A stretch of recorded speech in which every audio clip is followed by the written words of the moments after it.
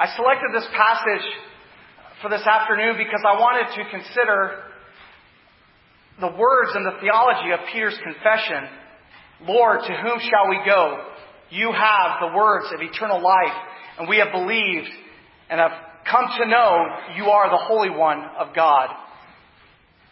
I have observed for several years now as men and women from pop Christianity have deconstructed their faith to the extent that their form of Christianity is no longer orthodox and in many cases should not even be considered Christianity.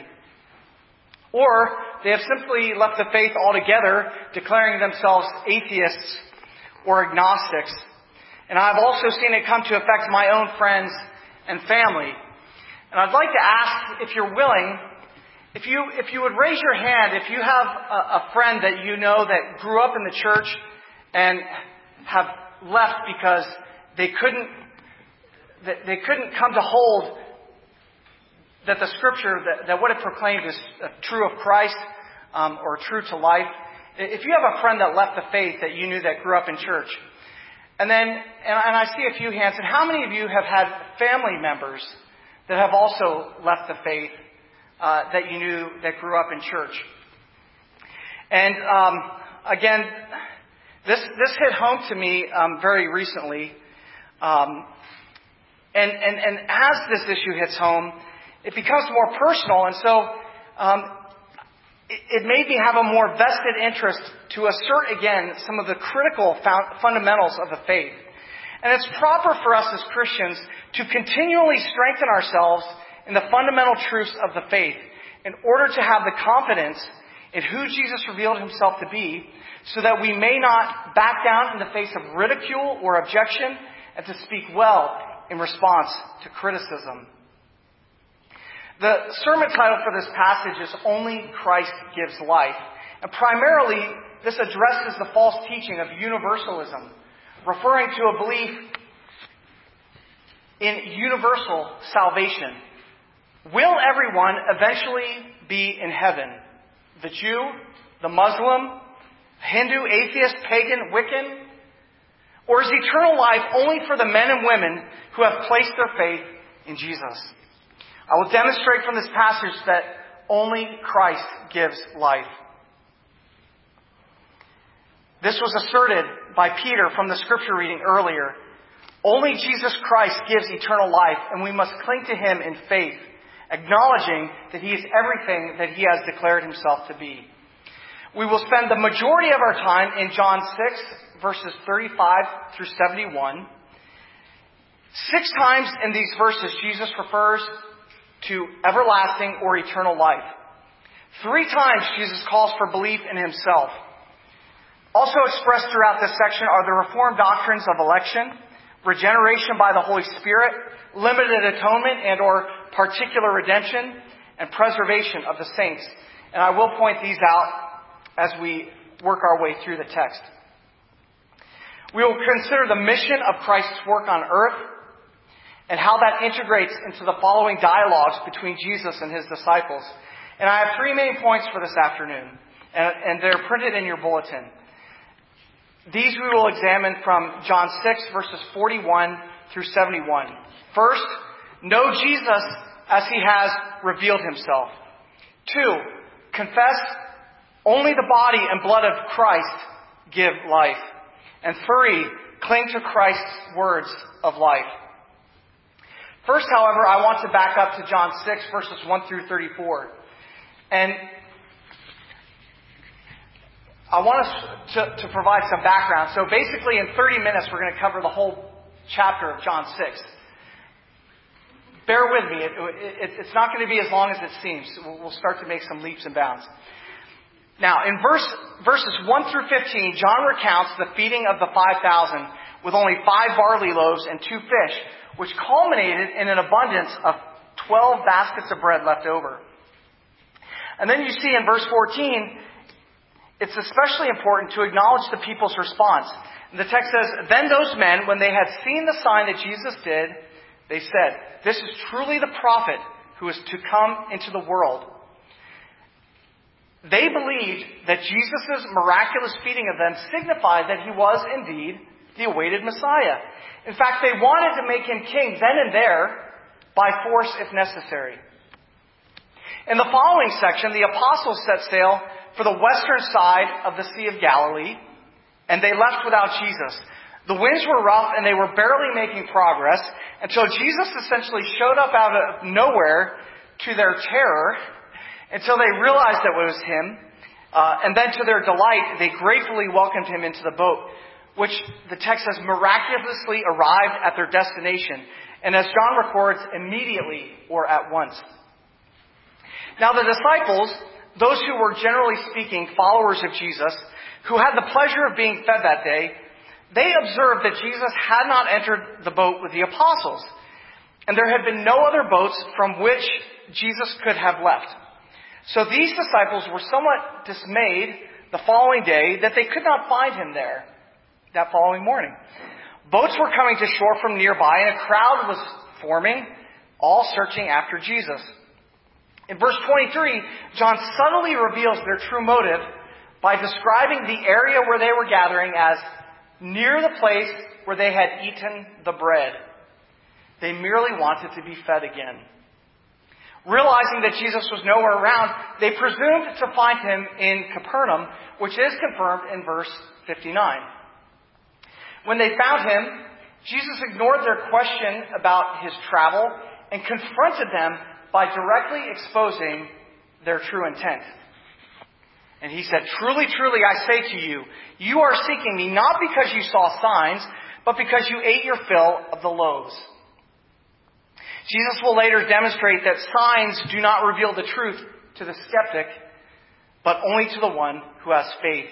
He knew that the crowd wanted their fill of physical bread, but Jesus had already transitioned the conversation to the true bread from heaven, the spiritual bread that gives life to the world. Their reaction was similar to Jesus' interaction with the Samaritan woman from John 4. She asked, "Sir, give me this water that I may not thirst, nor come here to draw." These men said, "Sir, give us this bread always." Yet still their hearts were fixed upon the temporal, the fleshly. From this context, Jesus will utter his first "I am" statement of the 7 that John recorded. And he will disclose the purpose of his earthly mission. Verse 35. Jesus said to them, "I am the bread of life. Whoever comes to me shall never hunger, and whoever believes in me shall never thirst. But I said to you that you have seen me and yet do not believe. All that the Father gives me will come to me, and whoever comes to me I will never cast out. For I have come down from heaven, not to do my own will, but the will of him who sent me. And this is the will of him who sent me, that I should lose nothing of all that he has given me, but raise it up on the last day. For this is the will of my Father, that everyone who looks on the Son and believes in him should have eternal life, and I will raise him up on the last day." Jesus declared, "I am the bread of life." Notice, however, that he broadens the analogy, which incorporates his previous interaction with the Samaritan woman about the living water. "Whoever comes to me shall not hunger, and whoever believes in me shall never thirst." These disciples wanted to have their physical hunger alleviated, but Jesus is concerned with their spirit. Christ had said in Matthew 5:6, "Blessed are those who hunger and thirst for righteousness, for they shall be satisfied." Jesus also confronts these disciples in their lack of true belief, which is saving faith. They had already seen one sign with their eyes, and they witnessed the work of Christ. Their interaction with Jesus is comparable to the demons, which James records, "You believe that God is one, you do well. Even the demons believe and shudder." What they believe with their eyes, they do not believe with their hearts. Paul said it this way in Romans 10:9 and 10. "If you confess with your mouth that Jesus is Lord, and believe in your heart that God raised him from the dead, you will be saved. For with the heart one believes and is justified, and with the mouth one confesses and is saved." Note Jesus' assurance. He is not wringing his hands, hoping to win them over with his arguments, nor is he willing to give in and show them more signs. Jesus confidently asserts that his mission will not fail. This is the theology of efficacious grace.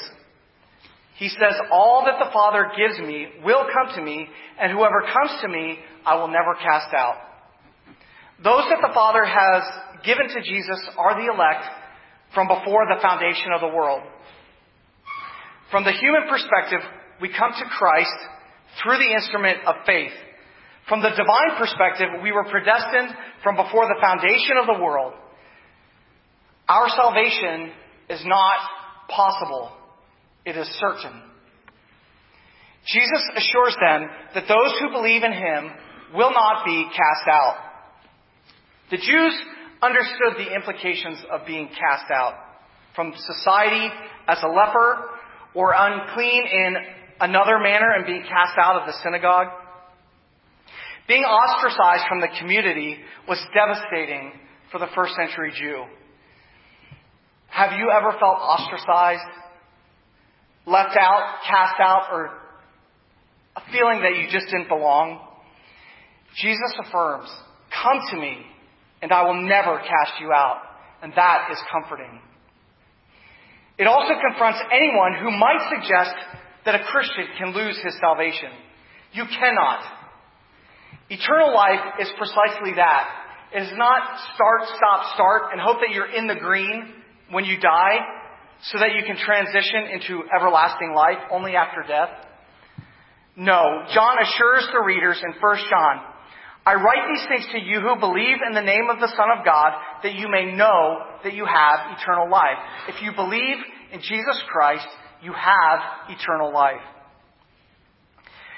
In John 6, verses 38 through 40, Jesus tells them that his mission on earth in doing the will of his Father is that I should lose nothing of all that he has given me, but raise it up on the last day. This statement further points to the doctrine of particular redemption or limited atonement, which professes that Jesus' death was specifically to pay the debt of sin to secure the salvation of the elect. We also observe the doctrine of the preservation of the saints. In the work of Christ, he will redeem a people for himself and ensure their preservation in this life and the next. Christ has fully paid the price for our sins. A believer may not sin himself out of salvation. That is the most absurd teaching that a Christian can espouse. The one who believes in Christ cannot lose his or her salvation. These will be raised to life in Christ at his second coming. This was so important that Jesus repeated his words with an adjustment for distinction. For this is the will of my Father, that everyone who looks on the Son and believes in him should have eternal life. I will raise him up on the last day. In those few verses, Jesus confronted these disciples on what they were to believe about bread and signs. You want physical bread. I am the spiritual bread from heaven. You want signs to believe. I want you to believe in me. Eternal life is only found through belief in Jesus Christ. Belief in Jesus includes believing in who he claims to be. One cannot have faith in Christ and not acknowledge his deity. Jesus professed that he is the bread of heaven and the Son. His assertion as the Son relating to the Father is a declaration of his deity, which he will continue to affirm in his teaching. From these foundational statements, we will consider the three main points of the message. First, the Jews had familiarity without knowledge. They knew of Jesus, but they could not accept him as he claimed to be. You are called to know Jesus as he has revealed himself. And that's our first point. Know Jesus as he has revealed himself. Verse 41. So the Jews grumbled about him because he said, I am the bread that came down from heaven. They said, is not this Jesus, the son of Joseph, whose father and mother we know? How does he now say, I have come down from heaven? Jesus answered them, do not grumble among yourselves. No one can come to me unless the Father who sent me draws him, and I will raise him up on the last day. It is written in the prophets, and they will all be taught by God. Everyone who has heard and learned from the Father comes to me. Not that anyone has seen the Father except he who is from God. He has seen the Father. Truly, truly, I say to you, whoever believes has eternal life." The Jews complained because they could not rationalize that Jesus was precisely who he claimed to be. They had familiarity with Jesus, but they did not have the spiritual knowledge to accept him on his own terms. Jesus understood, however, that their lack of belief could not thwart his mission. When Jesus states, "No one can come to me unless the Father who sent me draws him," the word "can" specifies ability. Now, I work in administration. I'm consistently studying and having Word documents open for notes and writing. And I use a tool that works with Word, and it's called Grammarly. If you've ever heard of it, and if you haven't and you type in your computer, I recommend you get it. That being said, and the free version. So I'm not making an advertisement. You don't have to spend your money. I used the free one. It worked quite well. Now, when I use Grammarly to check my Word documents, not only does it try to correct misspelled words, but it tries to make your writing more concise and understandable. And whenever I type in the phrase, "has the ability," Grammarly always says you should replace that multiple word phrase, "has the ability," and use the singular word "can," because "can" denotes ability. So even in English, which is what we're reading from, "can" reflects ability. No man has the ability to come to Christ of himself. This speaks to the total depravity of man. Although we are not as bad or simple as we could be, every facet of man's mind, will, and emotions are corrupted by sin. Jeremiah in chapter 17, verse 9, recorded the words of Yahweh. "The heart is deceitful above all things and desperately sick. Who can understand it?" Paul wrote that an unregenerate man is dead in trespasses and sins. The one who comes to faith in Christ comes because she or he is compelled by the Father. This is the meaning of the word "draw." This verb carries the notion of hauling something from one place to the other with the exertion of power. In John 21, verse 6 and 11, when the apostles had the net teeming with fish, the text says that they could not draw the net in. Peter had to draw the net to shore. It's the same word in those two verses, yet the second is translated as drag in the New King James Version or haul in the ESV. Peter had to drag the net to shore. It's the same verb used as well in Acts 21, verse 30, where Paul was dragged out of the temple by an angry mob. Jesus explains that the drawing or dragging work of God is fulfilled through spiritual teaching from God. Don't misunderstand me to say that God ever drags someone into salvation kicking and screaming. No, the Holy Spirit teaches us and trains us and changes our will that we have the ability. So when you hear me say dragging, it's not that God drags anyone into heaven, but he changes our will so that we may accept Christ for who he claims to be. Jesus also reiterates the efficaciousness of the spiritual teaching, and here we see irresistible grace. This spiritual teaching has its intended effect. When a person hears and learns from the Father, that one necessarily comes to Christ in faith. Jesus proclaims this belief assures eternal life. By stating that no one has actually seen the Father, he is demonstrating that it is a work of the Holy Spirit, which he clarifies further in verse 63.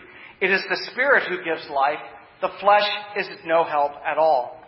Man is totally depraved, so our works of the flesh are of no avail. Our flesh is no help at all. Paul states it this way in Titus 3, verses 4 through 6. But when the goodness and loving kindness of God our Savior appeared, he saved us, not because of our works done by us in righteousness, but according to his own mercy, by the washing of regeneration and renewal of the Holy Spirit, whom he poured out on us richly through Jesus Christ our Savior.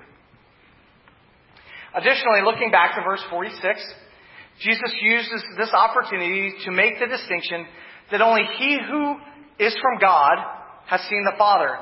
And this is a proclamation of his deity. How so?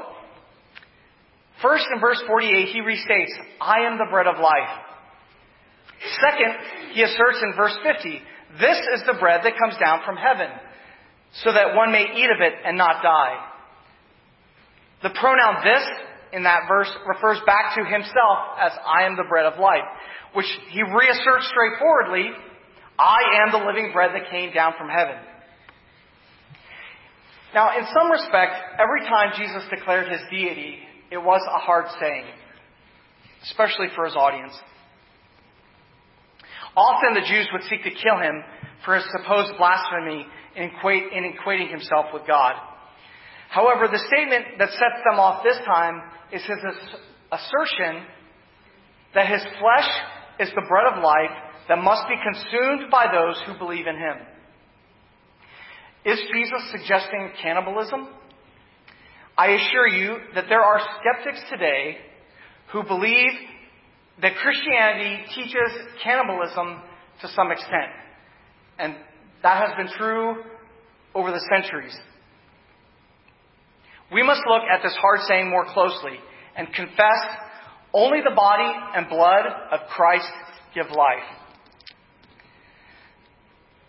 Verse 48, I am the bread of life. Your fathers ate the manna in the wilderness, and they died. This is the bread that comes down from heaven, so that one may eat of it and not die. I am the living bread that came down from heaven. If anyone eats of this bread, he will live forever, and the bread that I will give for the life of the world is my flesh. In Jesus' assertion, he is applying the spiritual truth to the symbol by stating that his body, his flesh, is the bread that he will give for the life of the world. But before we address the symbolic language which followed, I want us to consider the importance of understanding the definition of world as used in verse 51. It is imperative to acknowledge that Jesus is not speaking of universal salvation. We know this directly from verses 64 to 65, where Jesus professed, but there are some of you who do not believe, for Jesus knew from the beginning who those were who did not believe and who it was who would betray him. And he said, this is why I told you that no one can come to me unless it is granted to him by the Father. Later as well in verse 70, he states that he knowingly selected his 12 apostles, of which one is a devil. Speaking of Judas. By world, Jesus is foreshadowing the salvation of those not only from Israel, but from all of the nations. He is not speaking of everyone in the world, but people from every class, tongue, tribe, and nation. That Jesus knows who will and will not believe directly correlates to the election of the saints from before the foundation of the world, and clarifies that his mission is of particular redemption to come and to save his people. As we return to the symbolic language Jesus is using about the bread and his flesh, however, the people immediately connected their base desire for physical bread to disputing over how Jesus would presume to give them his flesh to eat. Their minds were on their stomachs, not their hearts. Jesus doubles down on his metaphor, however, to challenge the sincerity of their belief and their carnal desire for the bread that gives eternal life. Jesus makes a conditional statement. Unless you eat the flesh of the Son of Man and drink his blood, you have no life in you. And then he restates it positively. Whoever feeds on my flesh and drinks my blood has eternal life, and I will raise him up on the last day. Jesus is stating that his body and his blood necessarily give eternal life to the one who eats it in faith. And this assures their resurrection to life with him on the last day. And he continues, for my flesh is true food, and my blood is true drink. Whoever feeds on my flesh and drinks my blood abides in me, and I in him. As the living Father sent me, and I live because of the Father, so whoever feeds on me, he also will live because of me. This is the bread that came down from heaven, not like the bread the fathers ate and died. Whoever feeds on this bread will live forever. The reader needs to understand what these disciples did not. Jesus is using the metaphor of bread to represent his body as the source of sustenance and nutrition for true spiritual life. He is using symbolic language that speaks of the necessity to intimately internalize the literal sacrificial death of Jesus Christ into the body of the believer. The believer does this through faith. In partaking of the elements of the Lord's Supper, Christ said, "This is my body and this is my blood." We do not need to believe as the Catholics and the Lutherans that the bread and wine literally convert into the flesh and blood of Jesus, nor that he is in, with, and under in a physical manner. This is metaphorical language of a spiritual reality. We know that he is speaking of spiritual things and not of physical things because he clarifies in verse 63, "It is the Spirit who gives life. The flesh is no help at all. The words that I have spoken to you are spirit and life." When one believes in Christ and applies Jesus' life and death in faith for the salvation of their souls and to reconcile themselves to God, this is the act of spiritually feasting on the flesh and blood of Christ. The Lord's Supper then also symbolically memorializes Jesus' death until he returns. Yet it is not merely memorial. As we partake of the elements in faith, Jesus, through the Holy Spirit, really and truly, though spiritually and not physically, is present. We confess in the Westminster Shorter Catechism, in answer 96, "The worthy receivers are, not after a corporal and carnal manner, but by faith, made partakers of his body and blood, with all his benefits, to their spiritual nourishment and growth in grace." We know that this is a complicated doctrine, a complicated teaching, yet we are called to cling to Christ's words of life. That's our third point. Cling to Christ's words of life. Verse 60. When many of his disciples heard it, they said, "This is a hard saying. Who can listen to it?" But Jesus, knowing in himself that his disciples were grumbling about this, said to them, "Do you take offense at this? Then what if you were to see the Son of Man ascending to where he was before? It is the Spirit who gives life. The flesh is no help at all. The words that I have spoken to you are spirit and life." But there are some of you who do not believe, for Jesus knew from the beginning those who did not believe and who it was who would betray him. And he said, "This is why I told you that no one can come to me unless it is granted to him by the Father." After this, many of his disciples turned back and no longer walked with him. So Jesus said to the 12, "Do you want to go away as well?" Simon Peter answered him, "Lord, to whom shall we go? You have the words of eternal life, and we have believed and have come to know that you are the Holy One of God." Jesus answered them, "Did I not choose you, the 12, and yet one of you is a devil?" He spoke of Judas, the son of Simon Iscariot, for he, one of the 12, was going to betray him.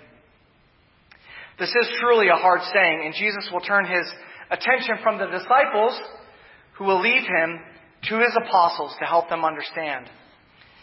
Jesus does not explain the reason for his hard saying in this passage, though it does call to mind his response recorded in Mark 4, verses 11 through 13, where Jesus said to them, "To you has been given the secret of the kingdom of God, but for those outside, everything is in parables, so that they may indeed see but not perceive, and may indeed hear but not understand, lest they should turn and be forgiven." And he said to them, "Do you not understand this parable? How then will you understand all the parables?" We have observed that Jesus was not surprised that there were disciples that could not accept his teaching and would turn away. John records in verse 66, after this, many of his disciples turned back and no longer walked with him. Today in the church, and again, even in some of our very own families, have considered the hard teachings of Jesus and throughout Scripture, and when they could not rationalize it in the flesh of their minds, have turned away. We should not be surprised either, no matter how heartbreaking it is. John also warned the church of this in 1 John 2:19. And he writes there, they went out from us, but they were not of us. For if they had been of us, they would have continued with us. But they went out that it might become plain that they all are not of us. But we must also ask ourselves, what do we do next? Do we harden our hearts and despise those who left? I think not. I will end with 3 suggestions. First, we must cling to what we know to be true in faith and grasp hold of Christ. Simon Peter answered him, Lord, to whom shall we go? You have the words of eternal life, and we have believed and have come to know that you are the Holy One of God. We know that there is salvation nowhere else. So while we rest in our faith, we also pray, Lord, I believe, help my unbelief. Read your Bible daily, and as necessary, wrestle to understand what God has revealed to us in His Word. Jude states it this way, but you, beloved, building yourselves up in your most holy faith and praying in the Holy Spirit, keep yourselves in the love of God, waiting for the mercy of our Lord Jesus Christ that leads to eternal life. Second, we must acknowledge that we do not know who is of the elect. We must continue to proclaim the gospel message and the truths of Scripture and freely offer the call to salvation to anyone and everyone who will listen. We will inevitably meet those who wrestle with their faith, some who doubt, and others who are trying to talk themselves out of the faith. Jude also states, and have mercy on those who doubt. Save others by snatching them out of the fire. To others, show mercy with fear, hating even the garment stained by the flesh. What he means is that we need to use discernment on who will respond with gentle guiding back to Christ, while others will need a more direct approach. We might even have to directly confront someone and call them to repentance and challenge their sinful beliefs in order to win them back, so to speak, as if directly saving them from the fire. Third, we must acknowledge that some will reject everything they have heard and know of Christ. We are called to discern the fruit of those who claim to be Christians, yet hold to another teaching, which is no gospel at all. Moreover, the church is called upon at times to make judgments about the validity of one's confession and sometimes remove someone from the church in discipline. However, we do not know the end state of things, how the Holy Spirit will work in the mind and heart of someone, and whom God will call to repentance. In this case, pray patiently for them. Deal kindly with them so that you may winsomely continue to evangelize them. And pray for discernment in how you might spend your time with them in order to share the gospel and point them back to Christ. In closing, if you are here today and you know that your soul is pierced with the gospel by the Holy Spirit, turn to Christ today, acknowledging that it is only through faith in Him that you may have eternal life. Right now, acknowledge your sinfulness and seek reconciliation in the body and the blood of Jesus. Only Jesus Christ gives eternal life, and we must cling to Him in faith, acknowledging that He is everything that He has declared Himself to be. If you are struggling in your faith, perhaps even wrestling with some hard truths of Scripture, do not give up. Pray and hold fast to the truths you know and have confessed. Only Jesus Christ gives eternal life. And we must cling to Him in faith, acknowledging that He is everything that He has declared Himself to be. If you are strong in your faith, rejoice, and then step out in faith to aid the weaker brother and sister. Let's close in prayer.